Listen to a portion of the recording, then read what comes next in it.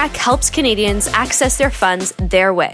Products like Interac Debit and Interac eTransfer have made money mobile, taking it from the confines of traditional banking and ushering it into the digital age. As consumers adapt to new technology, so does Interac. Learn more at newsroom.interac.ca.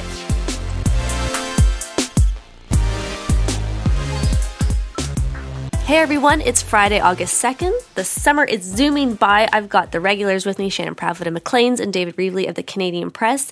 It's Bring Your Kid to Work Day here in the studio. We've got kids in the back, our studio audience, first time live audience here. First time in front of people. Yeah. Very exciting. I hope they're a friendly crowd. I hope they're a friendly crowd. It's an exciting day. Okay, well, we'll hop right into it.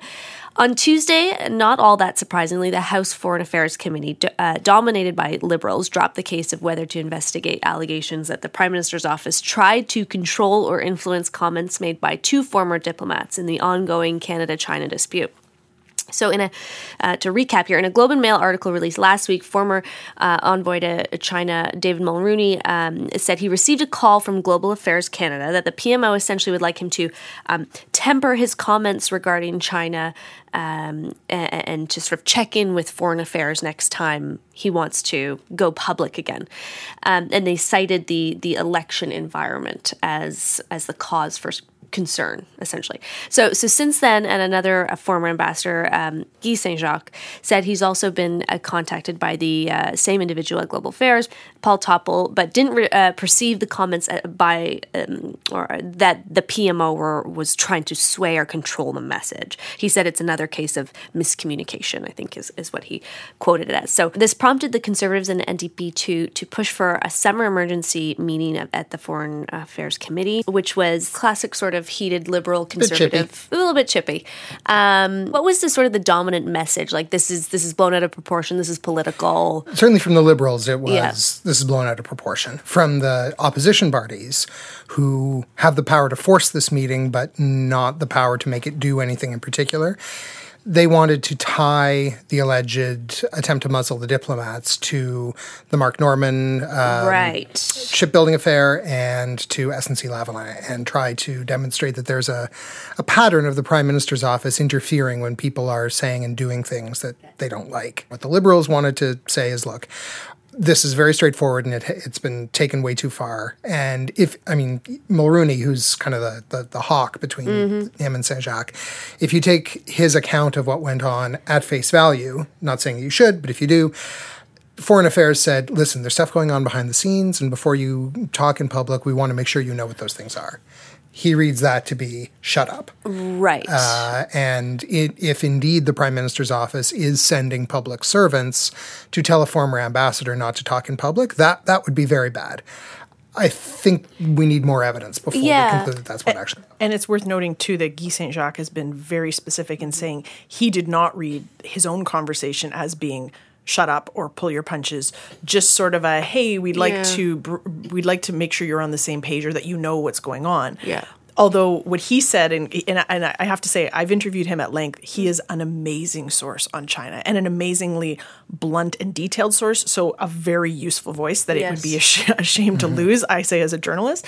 But he also has this sort of amazingly kind of understated but punchy way of speaking. And one of the things he said is, but if there is a strategy on the part of this government other than sort of engaging allies, it's not clear to me what it is, and it'd be really nice to know that, which is sort of an understatingly devastating thing to say about this massive international brouhaha after 6 months, that, you know, if you take the government's defense line at face value, that this was just about consultation and just, hey, we'd like to let you know what we're doing behind the scenes so that, you know, you're kind of informed. The problem is there's not an apparent plan that anyone, even people quite close to the situation with some expertise, can sort of discern. Yeah, but it does sort of raise the issue of, like, these are individuals that are always called on by journalists to be sources on this issue. I mean, they know the issue at hand. They know the different sides, and it kind of maybe raises the question of what are their roles and responsibilities talking about these issues, and how far can they go? I mean, Mulroney has been quite critical of the government, saying it should be more aggressive on China.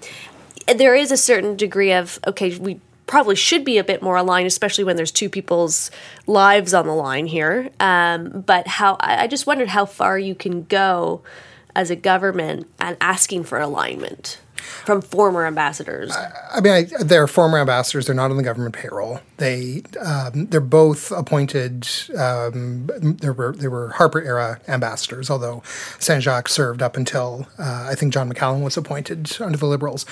They're career diplomats, so thoughtful guys who did this for a living. They weren't really political appointees.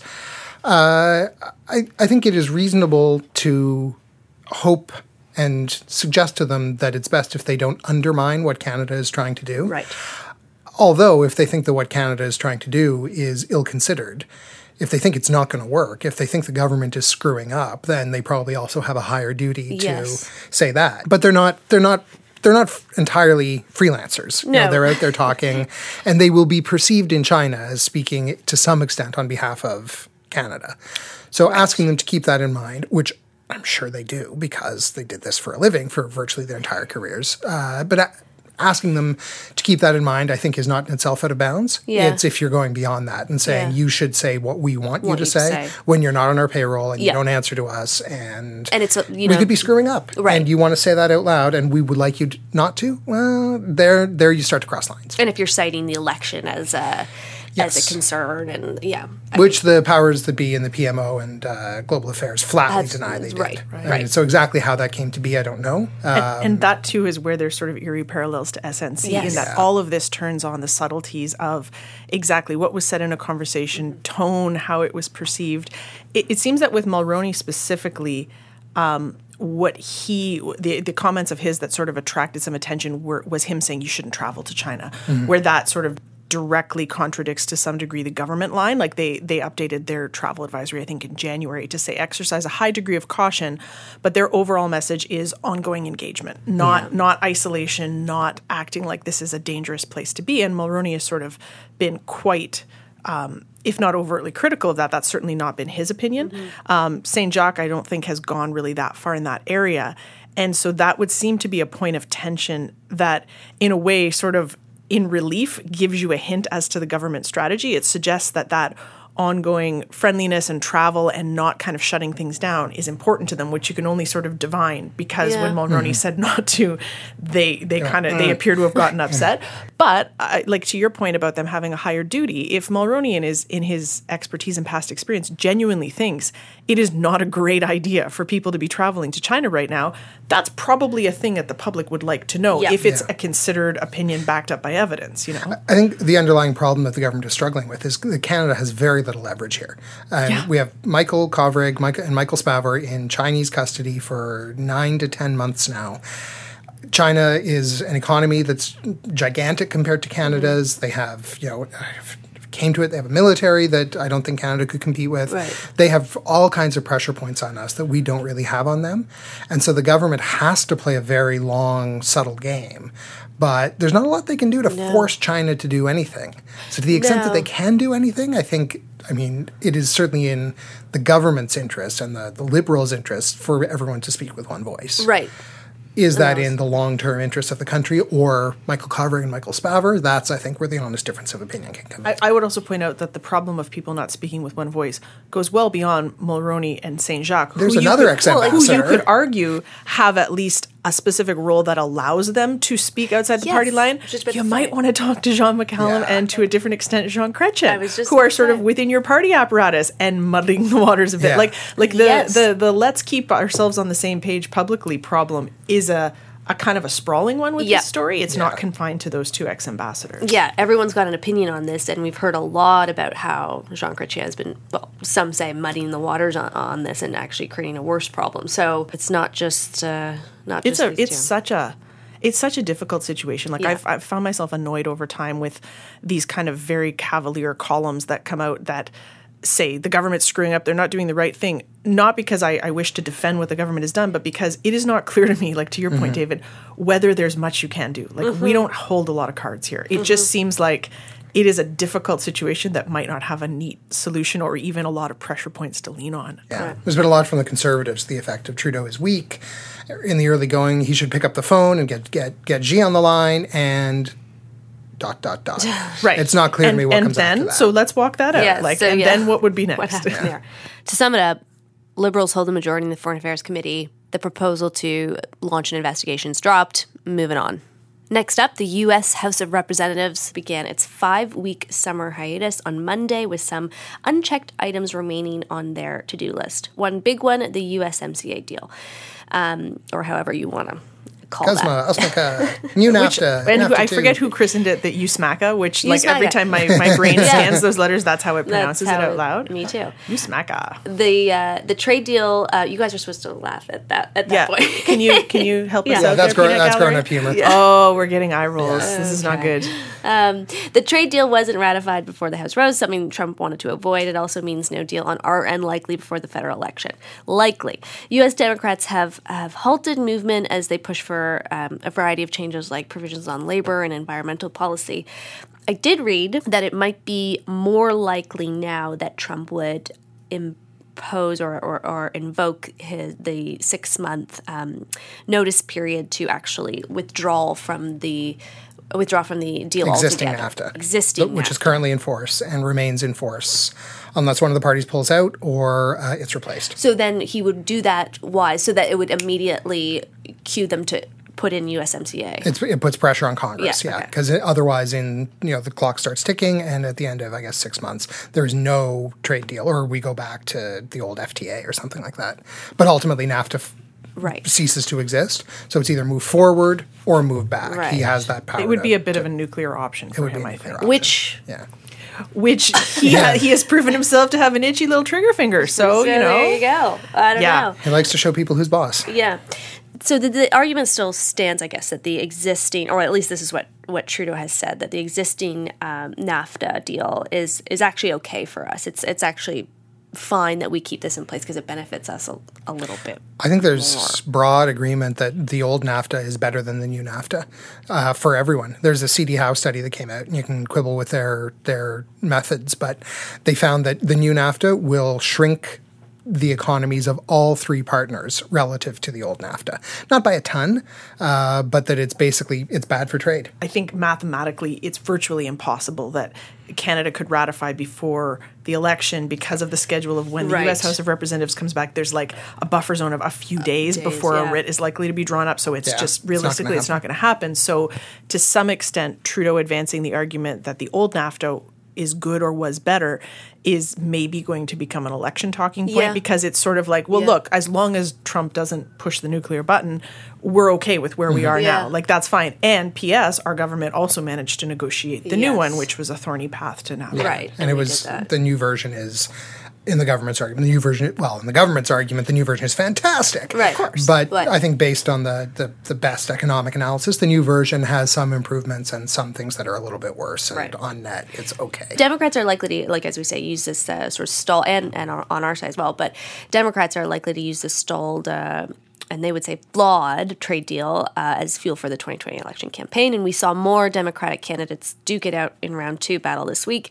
It sort of turned out to be a debate between heavy-duty progressives like Bernie Sanders and Elizabeth Warren versus more moderates like John Delaney and such. So on night 2, Joe Biden and Kamala Harris went at it, which was people were really Cory Booker was really going at Joe Biden as well. I think so much of these debates is how you handle the pressure, how you handle the reaction. And also the framing of the debate. Like, to me, CNN seemed extremely excited to have fisticuffs on stage. Like, I was getting really annoyed with the way they were setting up the questions. And, they just seemed very interested in fomenting drama for the sake of drama within the candidates on stage. So, yes, to some extent, I'm sure at this point in the process, there's more likelihood of sort of tension between them. But I also think the format and the moderators were really egging that on. Yeah. I thought Joe Biden, what my point was, like, in the last debate, his body language was he felt he was back on his heels last time. He seemed much more Joe Biden-y this time. Yes, totally. That as invoked with the word malarkey, which I think caused everyone on Twitter to have a drink because that's the Joe Biden game. Yes. So the roster of competitors will soon narrow. This was the last round of debates before candidates advance to the next phase. So the top contenders, some of them are like Biden, Booker, Harris, O'Rourke, who's sort of back up in the polls, Sanders and Warren. And that's based on polling and the criteria for the next debates gets considerably narrower. Yes. And that's not to say that if you don't make the next debate stage, you're booted. But realistically, I think once people start being eliminated from the big televised platforms, we might start to see people dropping out just because of facing the reality. There's nothing in it for them. They're now spending money, and they're not getting earned media on... They're not getting to talk to people on TV, and they have lives they can go back to. Because if you've been at this long and you're polling under 1%, the chances of catching fire are pretty small at this stage. Now, we know as well that the first English and French leadership debates in our own country are scheduled for the second week in October. Yes. Mm-hmm. Yeah. With this new debate commission run by David Johnson, former Governor General. Right. So produced by half the media outlets in the country. Yeah. So the effect is a lot like the old Broadcast Consortium, I think, but with some print outlets added in and English and French kind of working together as well. So it's very much like the old system, I think, but with some modernization tweaks. They've gone through a lot of trouble to do this. Yeah. Mark those calendars. Kids, mark the calendars for the leaders' debates. Leaders' debates, yeah. On Wednesday, the Trump administration said it was looking at the possibility of allowing the importation of prescription drugs to the states from Canada. This appears to be his approach to lowering drug costs in the states. I mean, he's pledging to do, or was pledging to do in advance of the 2020 election. Essentially, this would allow state governments, pharma companies, and drug manufacturers to more easily get approval from the FDA to import certain drugs that are already approved by the FDA. Yeah. Sorta. There's a lot. Like, they said some stuff. His I guess, Health and Human Services Secretary said some stuff. It's not really clear what it would mean. And there's this wonderful line from Health Canada saying, we're aware of this and we're in contact with our colleagues in the States, and we look forward to hearing more about this plan, which is like government bureaucrat for we have no idea what they're talking about. Right. But the general idea is I think it would be easier for individuals to buy drugs online from Canadian wholesalers and ship them across the border. It's almost like we don't really want to have to even provide a justifiable response. I heard Andre Picard, the Globe's health reporter and health columnist on CBC. He described this as the healthcare equivalent of we're going to build a wall and Mexico's going to pay for it, in that this maybe resides more on the fiction to fantasy shelf than the reality. This could be just a gesture, something that sounds popular and populist, that really, there are 40 million practical reasons why this would not work, why Canada has no reason to want to allow this, that sort of thing. So it could be sort of I don't want to say something as inflammatory as an empty promise, but sort of a balloon being floated that maybe will not go too far. But it's interesting because, this happens... I'd just like to point out that I have a 2-year-old on my lap drinking water out of a glass like a goat at a petting zoo. And he's doing awesomely. Yeah, he is. It's hard. I don't even want to talk about politics. I'm so sorry, guys. No, this is about him. This is about way them. more entertaining. But it's interesting. This happens at a small, patient level scale now. But these sort of bulk scenarios is what, and then obviously the worry here is that that if this actually went through, which is unlikely, that it would further drug shortages here in Canada. And I think Reuters had a story a few weeks ago where they managed to get their hands on some internal briefing documents where basically Health Canada officials were sort of saying, no way. This was before the actual idea was floated. That was pretty much what But also they they referred to a study that showed, I think it was a 2010 study that showed if even 10% of U.S. drug needs were to be sourced from Canada, we would run out of certain drugs in 224 days. Yeah. Right. So that sort of tells you the scale of how not workable this is. 10% of U.S. 10% of the U.S. population is the population of Canada. Exactly. Pretty well. So, and this, what's ultimately going on here is that the U.S. system for regulating drugs and drug prices, I'm not going to quite make the value judgment that it's broken, but it is producing drug prices that are way higher than they are here and way higher than Americans want to pay. Yes. And so what this would effectively do is borrow the Canadian regulatory system for the benefit of Americans without the Americans making any changes. Yeah. And there are reasons why that's not going to be practical in the long term. Right. So that's a dream boat. Yeah.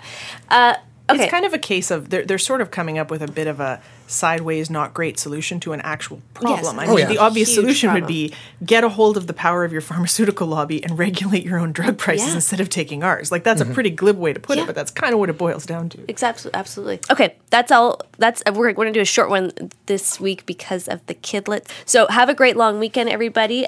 Twitter handles, please. I am at David Reevely. I am at S. Proudfoot. And I am at Turnbull Sarah. We'll see you next week.